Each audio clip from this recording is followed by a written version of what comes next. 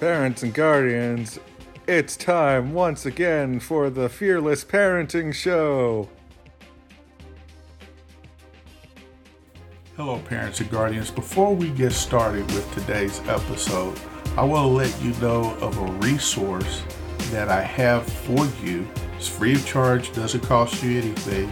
But if you look in the description of the episode, you'll see a link that you can download this 2-page document, and it talks about the different wiring of children, the D style, the I style, the S style, and the C style. And you'll be able to use this as a reference as we go through these episodes, talking to you about how your children are wired and what's the best way to communicate to them. And now for our show. Well, parents, welcome to another episode of the Fearless Parenting Podcast Show. And today, I want to talk to you about the C-wired child. And when I say the C-wired child, I'm talking about a child that is basically conscientious. It's probably one of the best ways to describe them. And the conscientious style is one of 4, with the dominant or determined, the influencing, the I, the S, the steadfast, and C's, conscientious. One thing about C's that are similar to the S-wired child that we've talked about in the last 2 episodes is that neither one likes confrontation at all. And C's are not big on change either, but they're not as strong on it as the S-wired child. So let's talk about the C-wired child here for a little bit. C-wired children are rule keepers. They're intent on doing the right thing. They strive to avoid mistakes because they expect perfection from their world, and that, of course, includes themselves.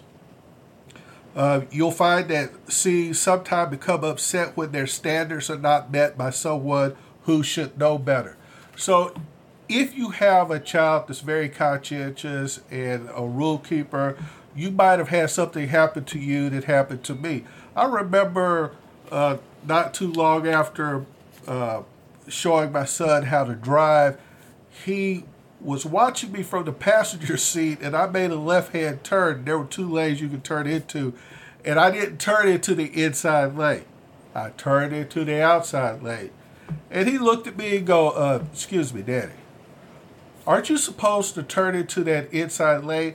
And there was no sass to it. There was no disrespect. There was no animosity that he meant whatsoever. He saw a rule. Rule wasn't being complied with, and he brought it to my attention. That's all there was to it. There are some serious rule keepers. I could tell you stories about my C-wired son calling me out on things, calling my wife out on things, because that's just who they are. They are rule keepers. And they're naturally inquisitive about facts. They ask a lot of questions to understand something or how something should work. They observe, ask, seek out information. It's just who they are. And as a result, they can come up with some very unique logical connections that in their mind make sense for them. And another thing you're going to find with the C-wired child is they're right because they have all the facts. And it kind of goes back to what I was just saying here a little while ago with them thinking things out and then making a logical connection in their head, which in actuality may not always be logical. It may not always be right. But they have accumulated all of these facts in their minds, so what they're thinking has to be right. So you got to understand that about your C-wired child. Sometimes you got to peel back all those little facts to kind of see how they came to the decision that they made or the thought process that they're acting upon. Because of their high standards, they do have the potential to be an excellent student in school.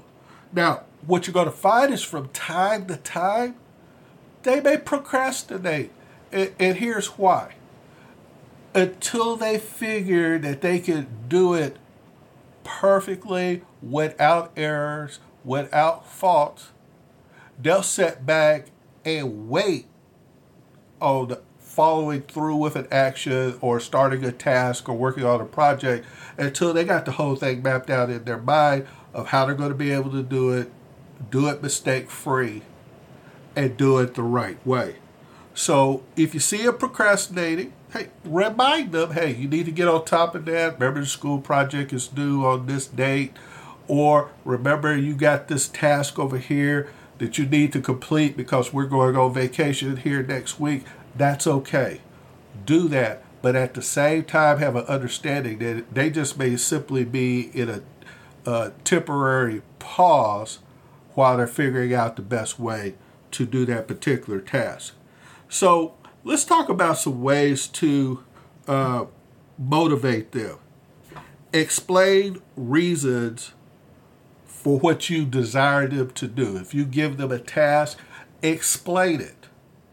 Lay it out for them. Give them the facts. Remember, this is a child that not only need the facts, but they desire the facts, and you almost can't give them too many facts or too many reasons for doing it.